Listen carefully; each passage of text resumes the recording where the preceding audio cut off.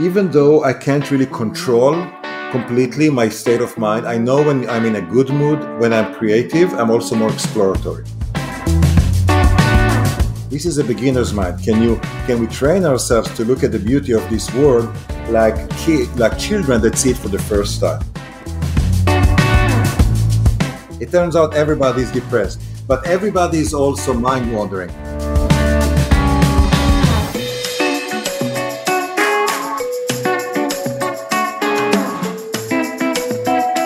Hello, my name's Chris Meredith. And I'm Paul. Welcome to The Common Creative. And on this week's episode, Paul and I are both buzzing about the chance to speak to our guest from Israel. Moshe Bar is a world expert on neuroscience, but don't let that put you off before you hit the pause button on this podcast. He's absolutely charming and has just written an exciting book called Mind Wandering, How It Can Improve Your Mood, and wait for this, and boost your creativity. And that was the hope that got Paul and I so eager to listen to him. He's so curious as well, Chris. He's incredibly curious mind. That was an absolutely fantastic, informative, but also heaps of fun discussion. Yeah, and I don't know if it's a rare example, but it's an example of an academic who's asked some very tough questions and probed in some really interesting parts of the human mind.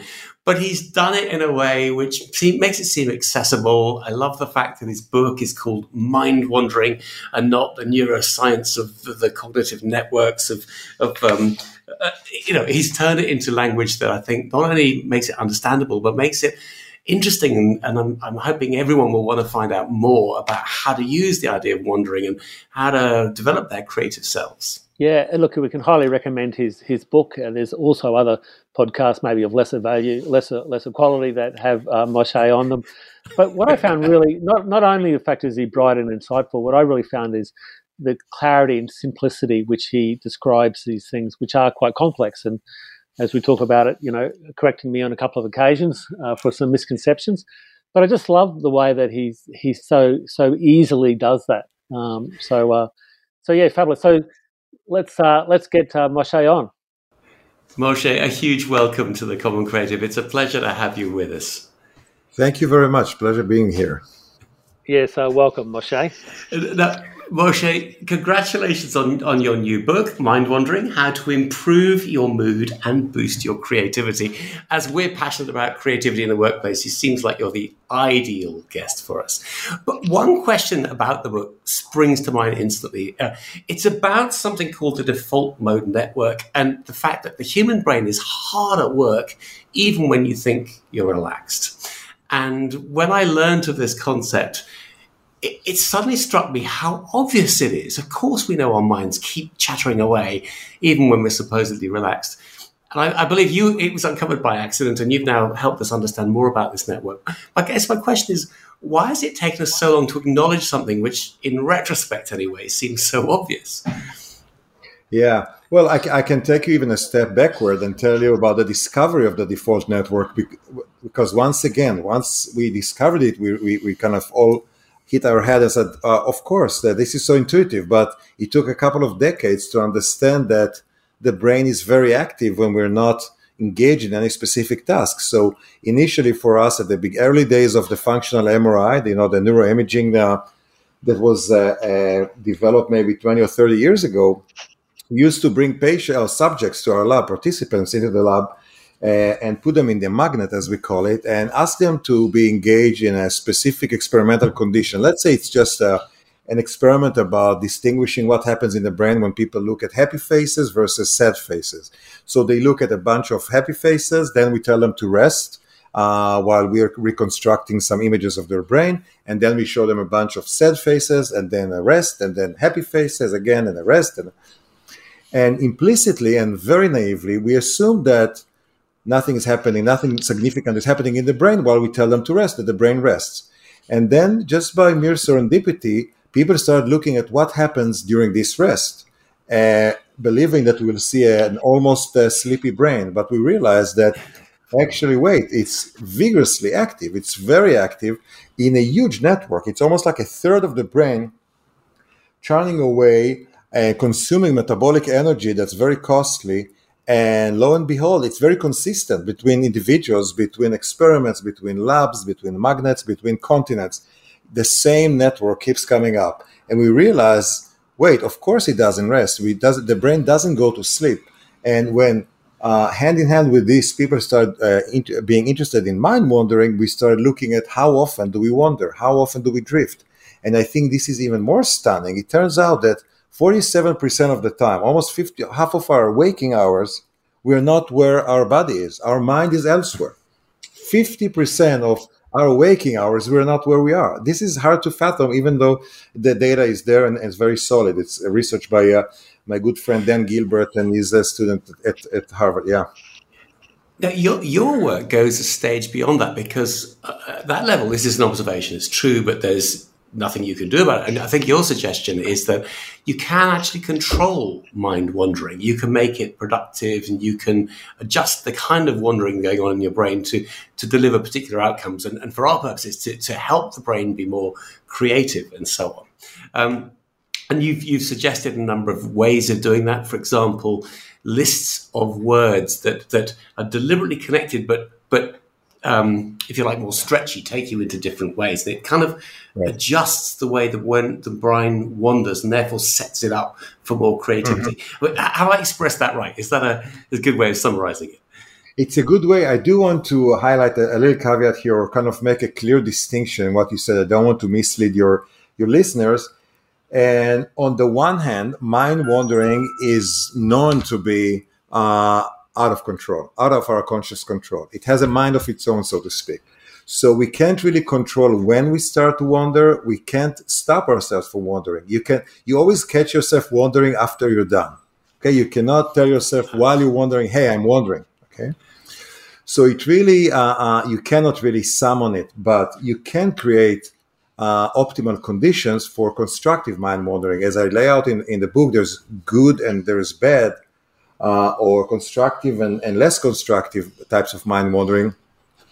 So you can facilitate and kind of create conditions that will promote the best possible mind wandering, but you can't really control neither the content nor the duration. So when I talk about liberating people from the guilt that society has instilled in us for wandering, I tell people, if you feel like you're in a streak of good mind wandering, because it does come and go in its phases, stay extra 10 minutes in bed or on your sofa. There's nothing bad if all your creative juices are coming out right at this mind wandering. If, on the other hand, your mind wandering is mainly worrying and ruminating and all kind of anxieties, maybe that's a good sign to stop and go do something else. But you do also, even though you can't control the content, again, you can prime yourself for certain content by either feeling either by feeling your mind. Puppy. Yes, exactly. It sounds like my daughter's puppy. You can sort of train it up to a point, but there's a moment beyond which you can't contain it. You need to get the conditions right, and you increases the chances of getting something rather than just controlling it completely. Yeah. I had a question specifically about people in the workplace, which is our interest, and helping to understand and promote the cause of creativity at work. Because the tools you suggest are primarily about an individual. Meditation, for example. I mentioned the idea of making the list that you've recommended. So they're all personal things that you can do to prime yourself to control mind wandering. Are there things that other people or that outside influences that can help it at mind wandering? I'm thinking, for example, environments and so on. Yeah, so some of it is still clear and some of it is unclear. So I'll start with the unclear aspect. So we know that being in a dark room with no stimulation whatsoever is not going to stimulate your creativity. And at the same time, we know that being in an overwhelmingly vibrant environment is going, again, to kind of paralyze your creativity. So there's a sweet spot of level of stimulation, content of stimulation that might be most conducive for creative thinking. I do talk a lot, both in my research, scientific publications, as well as in the book, about correlations that we find and exploit now between unexpected things. So for example, your mood and level of creativity. So there is this myth of the suffering creative artist, the depressed creative artist, that I'm happy to debunk if you'll be curious about, and we can talk about it later. But Yeah. by and large, the reality is that being in good mood is the best condition, best situation for being creative. So if you are some boss and you want to bring your employees into a room to brainstorm on some tricky problem that you require, you need a creative solution for, you do want to mind their mindset, their state of mind. So if your employees are in good mood, they're more likely to generate more positive, more creative solutions. So you can monitor yourself. Am I in an environment that where I feel happier or less? So when I'm less happy, I know this is when I'll do my taxes or do something that requires focus and doesn't require a good mood. But when I'm in good mood, this is when, and all of us, it's not only observations about myself. This is we showed it by research, and now even have a little startup company that tries to tackle symptoms of depression by making people. So this correlation is bidirectional, interestingly. So by making people feel better, you make them more creative. But by making them be more creative, and we can talk about that, I'm sure this will interest you, that we can regulate how, or kind of manipulate how creative one can be.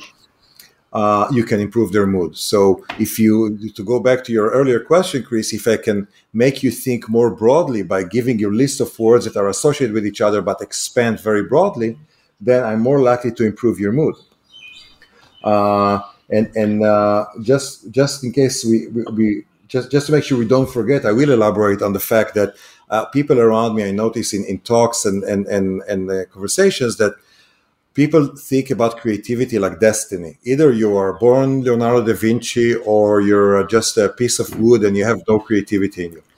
But of course, we cannot turn anybody to be Leonardo da Vinci, but each one of us has a range, and we can be more or less creative within our own limits, right? But we can be more or less creative, and we have to be minded of this and aware of this, that in some states you can be more creative than in others. So it's not like either you're creative or not.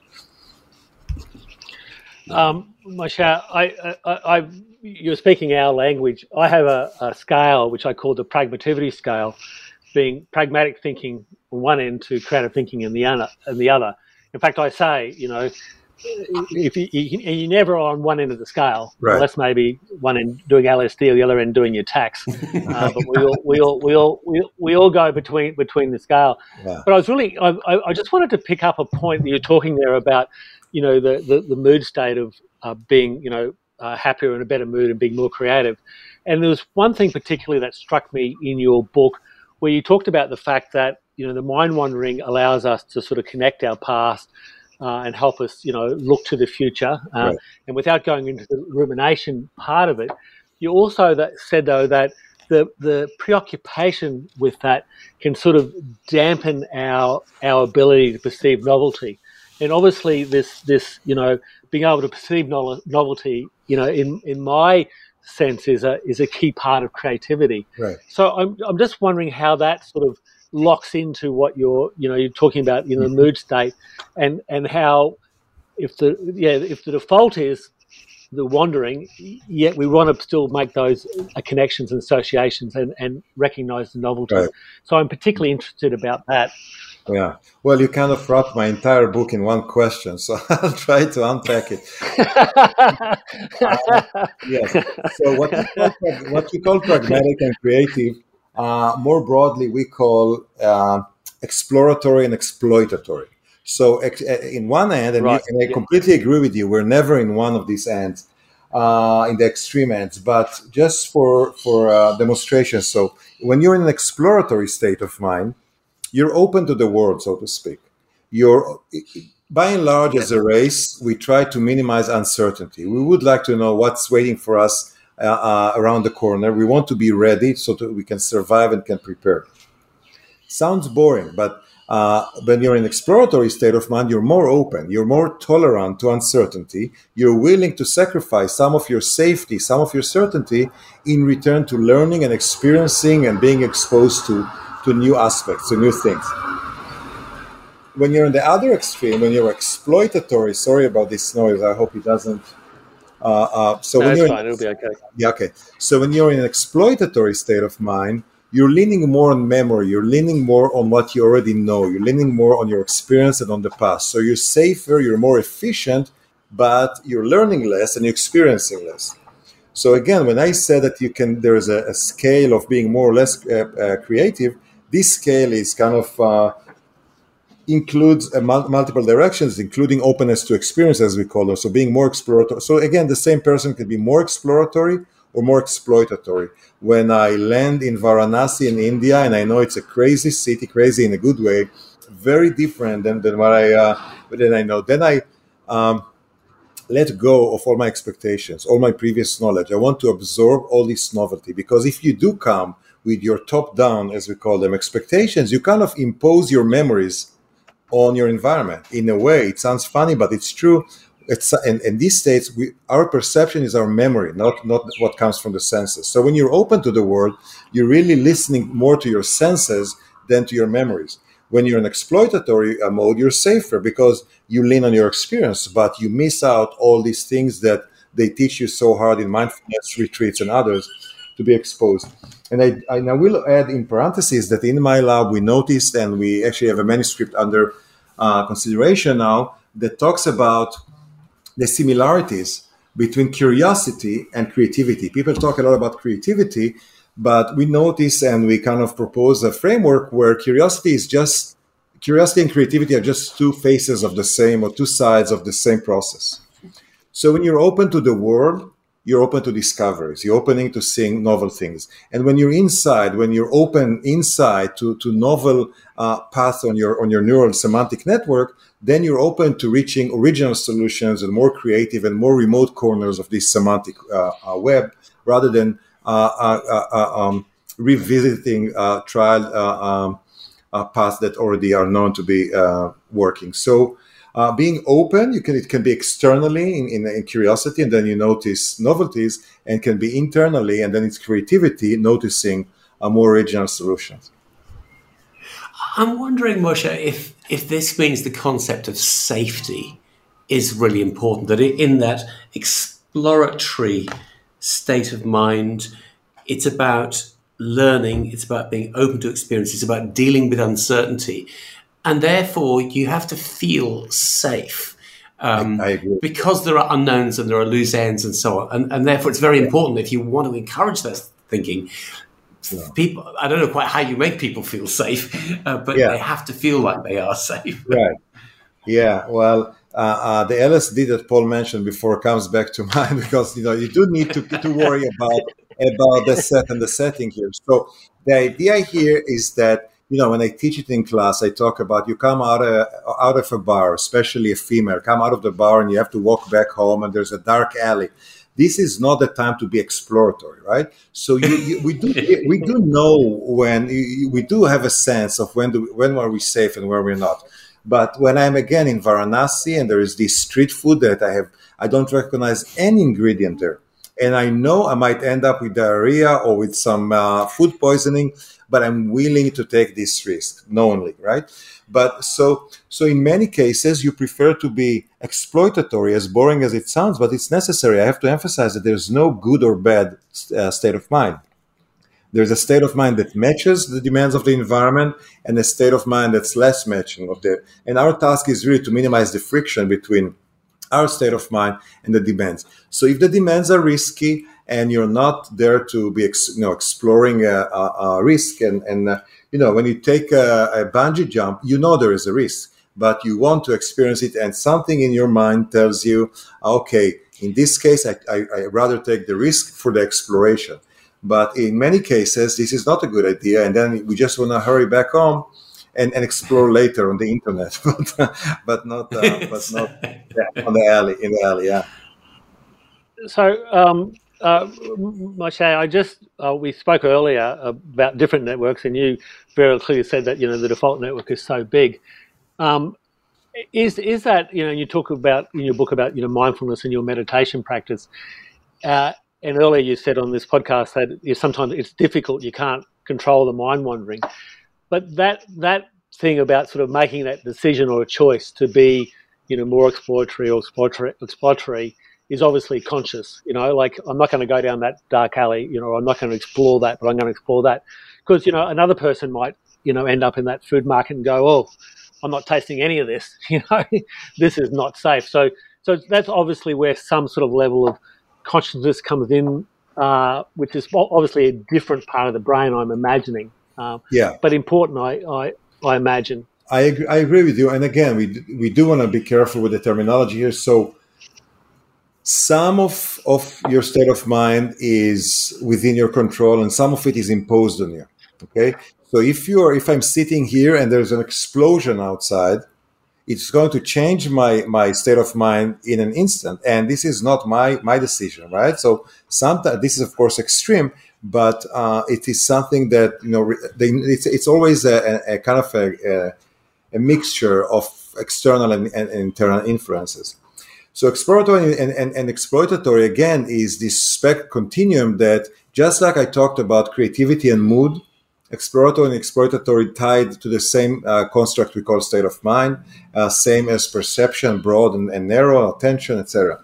So even though I can't really control completely my state of mind, I know when I'm in a good mood, when I'm creative, I'm also more exploratory. Okay, so imagine, how could you be creative and exploitatory, right? By definition, when you're exploitatory, you're exploiting familiar solutions. When you're exploratory, it's like in Buddhism, they have this term beginner's mind. So all of us are fortunate enough to have gray hair, and we're experts in certain things, right? So when a student comes to my office and suggests a new experiment, I can say, no, it's not going to work. I know this guy tried it and this researcher tried it already. Not going to work. Let's try something else. Or I may be pretending to myself. This is just for my own benefit. Pretending to be a kid, pretending that this is really like mindfulness and what they teach you there in many respects. Like just the same way you can look at a flower afresh. This is a beginner's mind. Can we train ourselves to look at the beauty of this world like children that see it for the first time? We pass by beautiful flowers every day and we don't really stop and look at them. I can eat ice cream while talking to you and I'll be completely mindless of the ice cream and I just missed a great experience, right? Or blueberries and all these examples I give at the beginning of the book. So it's really a good idea to approach these things if you can. It does require practice and it does require awareness. So the moment you realize this, if in the beginning of each experience you think to yourself, oh, Moshe told me about this beginner's mind, let's adopt it. So with practice, it will be very easy for you. So even the next egg and cheese that you'll be eating or whatever you guys like to eat there in Australia, not kangaroos, I hope. Kangaroo burgers. You can't buy kangaroo in supermarkets. No. I'm vegetarian. Don't eat kangaroos. So whatever you like to eat, next time you eat it, just pretend this is your first time ever. It's amazing. All this sensitivity is within us, but we don't access it as often when we are in a state of mind that's more occupied and more leaning on previous experience. Yeah. Moshe, I just wanted to take back to something you said before about explaining about why you can't control the wandering mind. You can be sort of aware, if you're on the couch thinking good things or worrying about the past or scared of the future. I had experience about 30 years ago. I was seeing a psychologist and I was regretting the past and I was scared about it. And I was basically ruminating. But he talked about it in the language of circular thinking, that I was doing this circular thinking. And it was a bad thing. And I couldn't understand it. And one day he said to me, in frustration, he said, it's like lateral thinking. You heard of lateral thinking. Now, I knew about lateral thinking, about Edward de Bono, and it's something I used as an architect, to solve problems, this whole idea of lateral thinking. And it just, I didn't see him again after that because I realized that what it was is I didn't have to get rid of this lateral thinking. I just had to make sure that I didn't apply it to negative aspects of my life because it was part and parcel of the way I designed. And so when I read that in your book about the rumination, it really struck a strong chord to me. And I obviously, the neuroscience wasn't there about it. But now to see that it's this real thing was was very eye opening to me about it. So is that's the sort of thing you're talking? Yeah, well, I hate again to be the scientist that likes to make everything precise here, but we do need to make a distinction. Please do. Actually, rumination and lateral thinking are not the same thing. So lateral thinking, as you know, as experts in creativity, this is really necessary for creativity. You do want to think broadly and in parallel. Rumination is almost the opposite because it's a cyclical thinking. You may be thinking about a bad comment you made to somebody over dinner last night, and you just keep thinking about it over and over and over. And this is really the hallmark of depression, anxiety. Interestingly, in anxiety, you ruminate about something in the future. You worry about how this podcast is going to come out, right? But then, it's going to be great. But then in depression, you might be depressed about how the previous podcast came out. So you're either going forward or backward. So it's really an issue of, and that's why we also call mind wandering a type of mental time travel. You can go back and forth. But interestingly, one major difference between ruminations in anxiety and depression is that in anxiety, the ruminations concern the future, whereas in depression, ruminations concern the past. But I'm sorry, it's a cyclical thinking, and by making people think broadly, like this broad associative list that Chris mentioned earlier, we kind of we try to make people unstuck, kind of make them more lateral, but also up and down, just not stay in a circle. Right. Okay, so it's interesting, but I love that distinction about one being about the future and one the other being about the past. I think that's a great distinction to have. Moshe, I'd love to hear where I'm guessing you came up with this concept of mind wandering. The reason I'm interested in it is because so many academics manage to make their subject so indigestible, and something as strange as the workings of the brain could easily stay as some academic, esoteric thing that doesn't affect ordinary people. But the moment we talk about mind wandering, I think everybody goes, oh, I've been there. I wonder if there's a meaning to it. How did you come up with the concept? How did you help to get this idea in a format ordinary people might understand? Yeah. Well, first, again, let's make it clear that I didn't come up with the term mind wandering. I made it connected to one word. People use the word mind wandering or with a dash, but it's really it's not my own invention. And as you say, I do focus my research on it, but I have some other great colleagues that work on it as well. And mind wandering, you're right. The moment you tell people about this, they immediately, you should study. There are a few issues that when I tell people about, they kind of connect. Also depression. You'll be surprised how many people, when you say, we have a new startup that develops applications for depression. You need to try it on me. You need to try it on me. So it turns out everybody is depressed, but everybody is also mind wandering. And when you talk about mind wandering, everybody knows. I mean, people want you to make it more accurate about, more precise. What do you mean? What kind of processes? Is fantasy type of mind wandering? Is planning types of mind wandering? Dreaming, I was wondering, is that mind wandering? Yeah, daydreaming, exactly. But by and large, we realize, I think we none of us realizes that we mind wander for half of our waking hours, but we do know that we do it a lot. We do it often, and we do feel guilty about it, except me. But generally, and my kids, I do encourage my kids to just kind of sit in the living room and not do anything. So, yeah. Just to follow on exactly from that, because in your back of the book you have an appendix from the lab to everyday life about how you can apply this to your life. I suppose we're particularly interested in how you apply this to your business life, and clearly I can't imagine, and especially like professional services firms over here, they charge by the 6 minutes. If the clients know that, every other 6 minutes their mind isn't on the job, they're going to have a big dip in income. But so I'm just wondering, if you've had any experience about applying this. We were looking before a point where you were doing some of this stuff around architecture, and I'm a recovering architect myself. But I'm just really interested about whether you have any experience in this, applying this to the workforce. Right. Yeah. So from the frame of your glasses, I can say you're not fully recovered. This is a classically architect.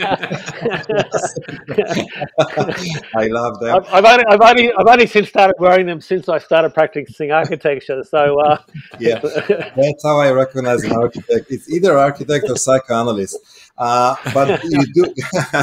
But so. It's funny you said about the client and the 6 minutes. The moment you realize, let's take this concept we call creative incubation. You realize that many things you do while you wander, you incubate on an idea. So the man and woman on the street, they don't think about creativity.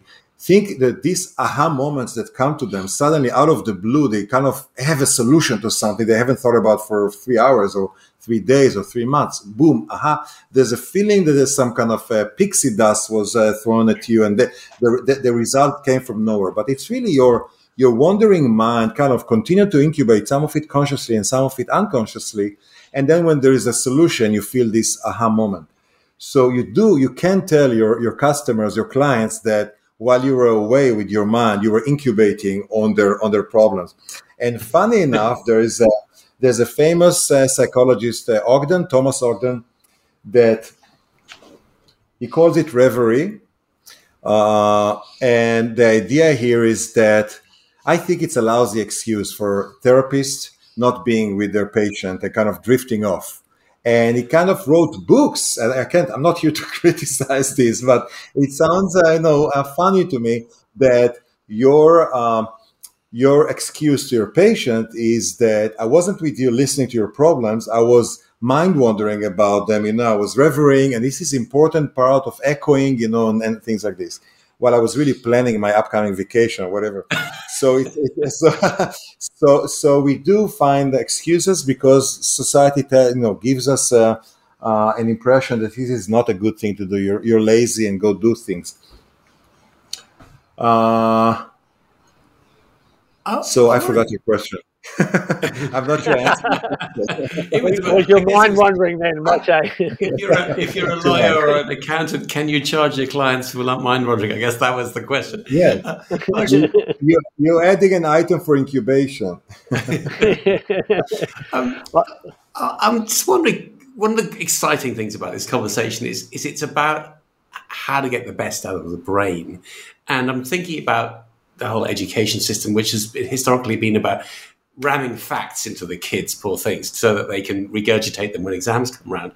And this opens the doors of potentially training people to be more creative and helping them understand how to leverage exploitative or exploratory thinking and so on and so on. Right. Have you had any interest from schools or education to help incorporate this into the way kids are, or maybe any people? Yeah, this is a tough issue, both because I have kids and one of them is still in school and I resonate with the need. And also I can understand, of course, the broader implications and importance of education. And people have asked about, specifically, there was a nice discussion when I gave a talk at the Royal Institution in England. It's also online.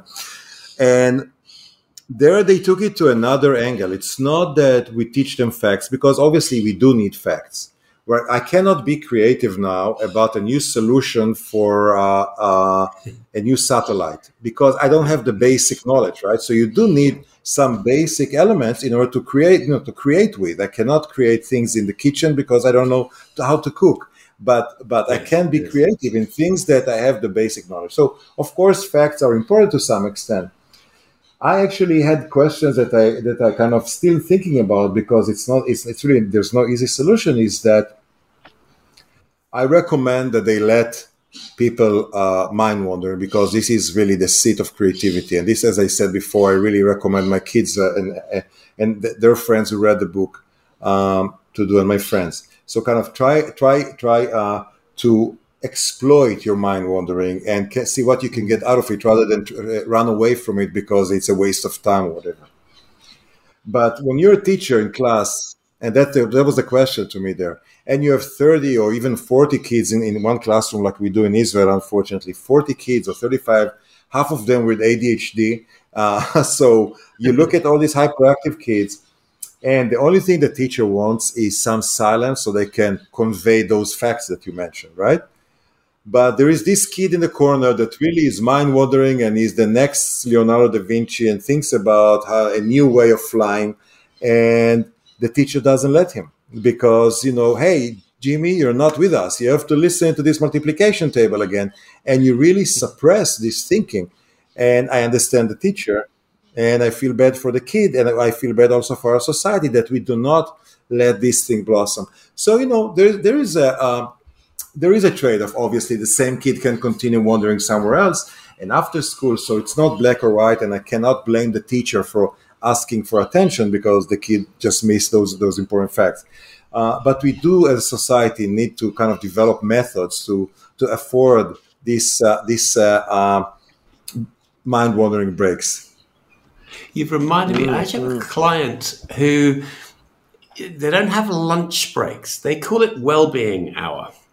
And that they expect their employees to be away from their desks, to have something to eat, but to walk or to talk to people or to not be in front of their computers for at least an hour during that lunch period. And I wonder if, they, without even realizing it, that they're kind of saying, look, there are different frames of mind, there are different things you need to connect with. And they put it under an umbrella called well-being, but I wonder if you could put it under an umbrella called mind-wandering. I was gonna say that this is a terrible name for this hour, because what does it say about the other hours of the day? This is the only hour. But now back to the cage.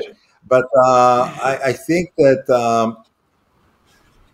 I actually, after I gave it one of the talks online, I was engaged with, I won't mention the name of the company, but this is one of the biggest companies in the world. I won't mention their name, that wanted to kind of be more unstructured with their employees' time so they can wander more and they can be more creative.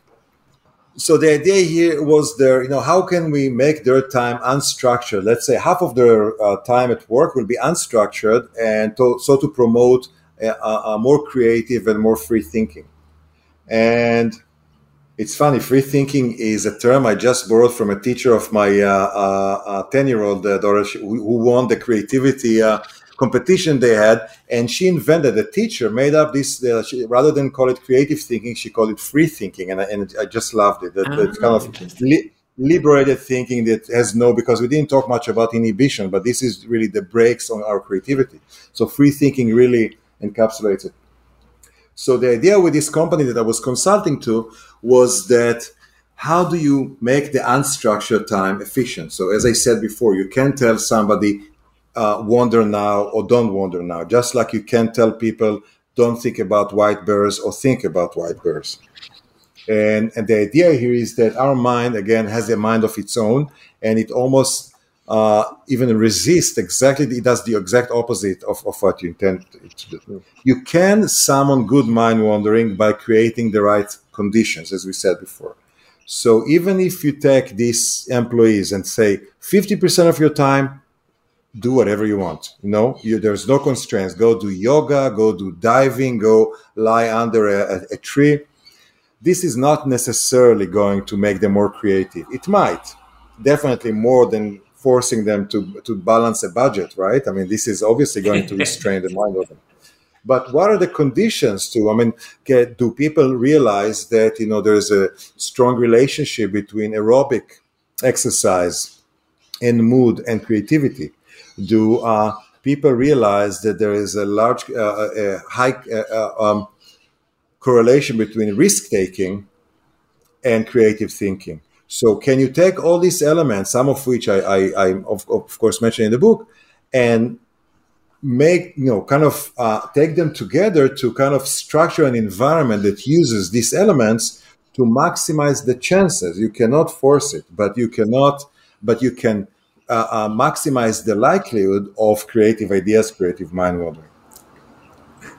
I'm beaming from ear to ear. I swim in the ocean each morning.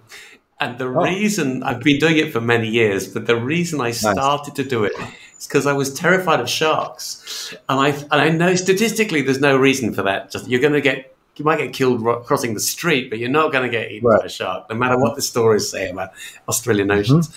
So you've got that, but you've got that mixture of embracing risk.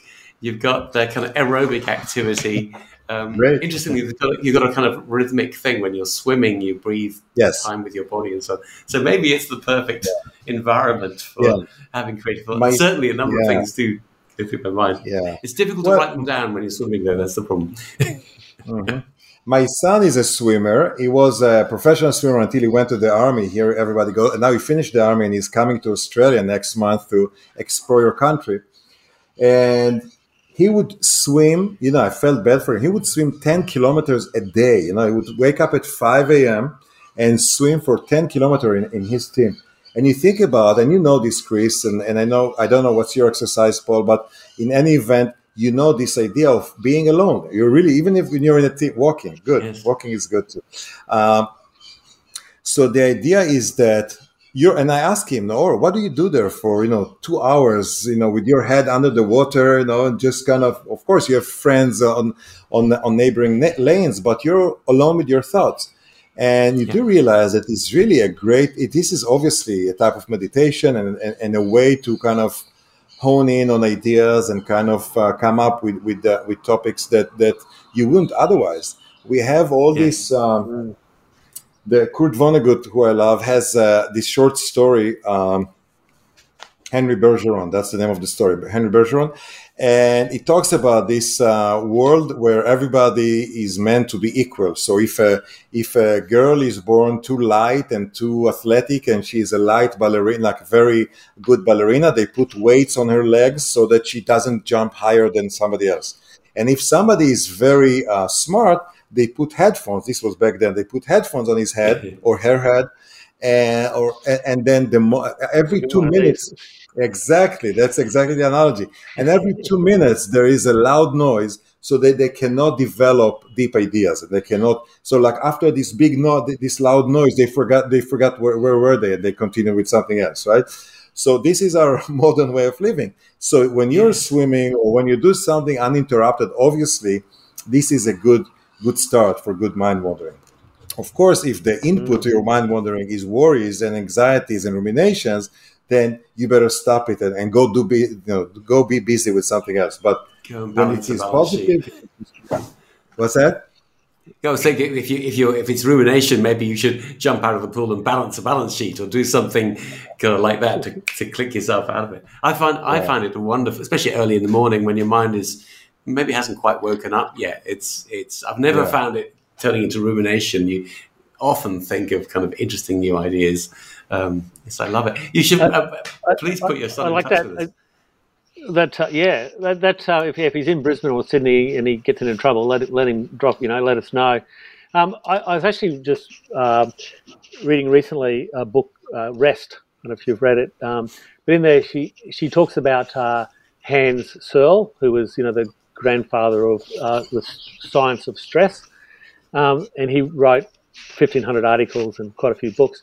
But he talks about that basically his words were he would wake in the morning slowly and have a conversation between his conscious and unconscious brain. And that's how he sort of did his writing. Then he'd get up and it'd all flow down. And that seems to me a little bit, about that thing, as just Chris said, he wasn't quite awake. But it's almost that thing of, he was mind wandering, but then, then almost directing it, then mind wandering and directing it the way he described that. So, well, I'm not familiar with this book. Sounds familiar to me, but I'm not sure I've seen it really. We all develop our own methods. I'm kind of the way I look at conscious and unconscious mind. A conscious conversation between them is impossible, and this is. But I have to see what he means by it. But yes, I mean, we do have our inner dialogue, and there are two individuals within us that have this conversation, and part of the reason we have this, as we can theorize on it, part of it is really to verbalize our thoughts, but another one is really to kind of run ideas by each other, right? So there's two people inside there. Obviously, there are two representations of us. It could be the more exploratory and the more exploitatory. And as I say in my book, it's like the critical, serious father and the carefree daughter, teenage daughter, and it's really like two different characters that that are arguing inside, and one wants more risks and more explorations and more thrills, and the other wants more safety and more. So it's good to run ideas by your other self and kind of see. So I can see how this would promote creativity. I love that analogy. I have a 13-year-old daughter. So you know what I mean, yeah. I know she just turned 13 a couple of weeks ago. So Chris is beyond that, but yes, that's a great analogy. Run ideas by yourself. I think that's great. There's always two conversations you can have, even about a single idea. Moshe, is there anything else that you wanted to add? We don't want to take up your whole day. No, I actually. I think we covered. I mean, we can always talk about more, but now it's time for my curiosity. Chris, what is it on your desk? It looks like little bottles or this brownie thing. Thank you so much. Yes, these are bottles of chili sauce. I love chili sauce, but my business is also called chili sauce. I say to my clients that I add spice to thinking. I used to work in big companies. And this is why it's so much thinking in big companies is vanilla flavored. It's flat, empty, dull, and I like to help them spice it up. So hence the bottles of chili sauce. I have just made a batch of chili sauce. I have got chilies in the garden. I do love chili sauce as well. So you do, yeah. We also love chili. And Paul, everything on the shelves behind interests me. I don't know. You should send me pictures with the legend of what's going on there with all these elements. Well, I will. This one here, this little house, this is an invention of mine called Lighthouse, and it's got a little solar lamp in the bottom, and it sits like that at 22 degrees to get the sun, and then you turn it over, it turns on. The battery's flat at the moment, and that was just a little cover, so that was called Lighthouse. Cool. And so it's just, but I'll send you a diagram. Yeah. So, actually explain. Moshe, look, I really enjoyed this conversation. Look, and we could talk for hours. Yeah, I just think I love the fact that you come from a scientific background, but you are curious, and you've given great tips in your book about how to apply it to life. We don't come from science, but we're so interested in it. And so for us, to be corrected, for me to be corrected by a world-leading neuroscientist on creativity about the difference between lateral and circular thinking is an honour for me. And to watch Paul being corrected by a world-renowned scientist is also an honour for me. So thank you for that.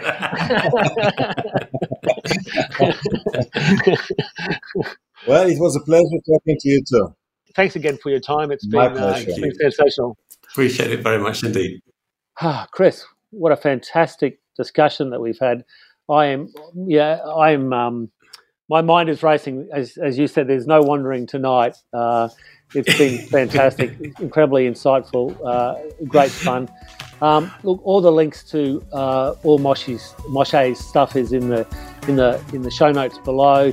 I can highly recommend his book, Mind Wandering.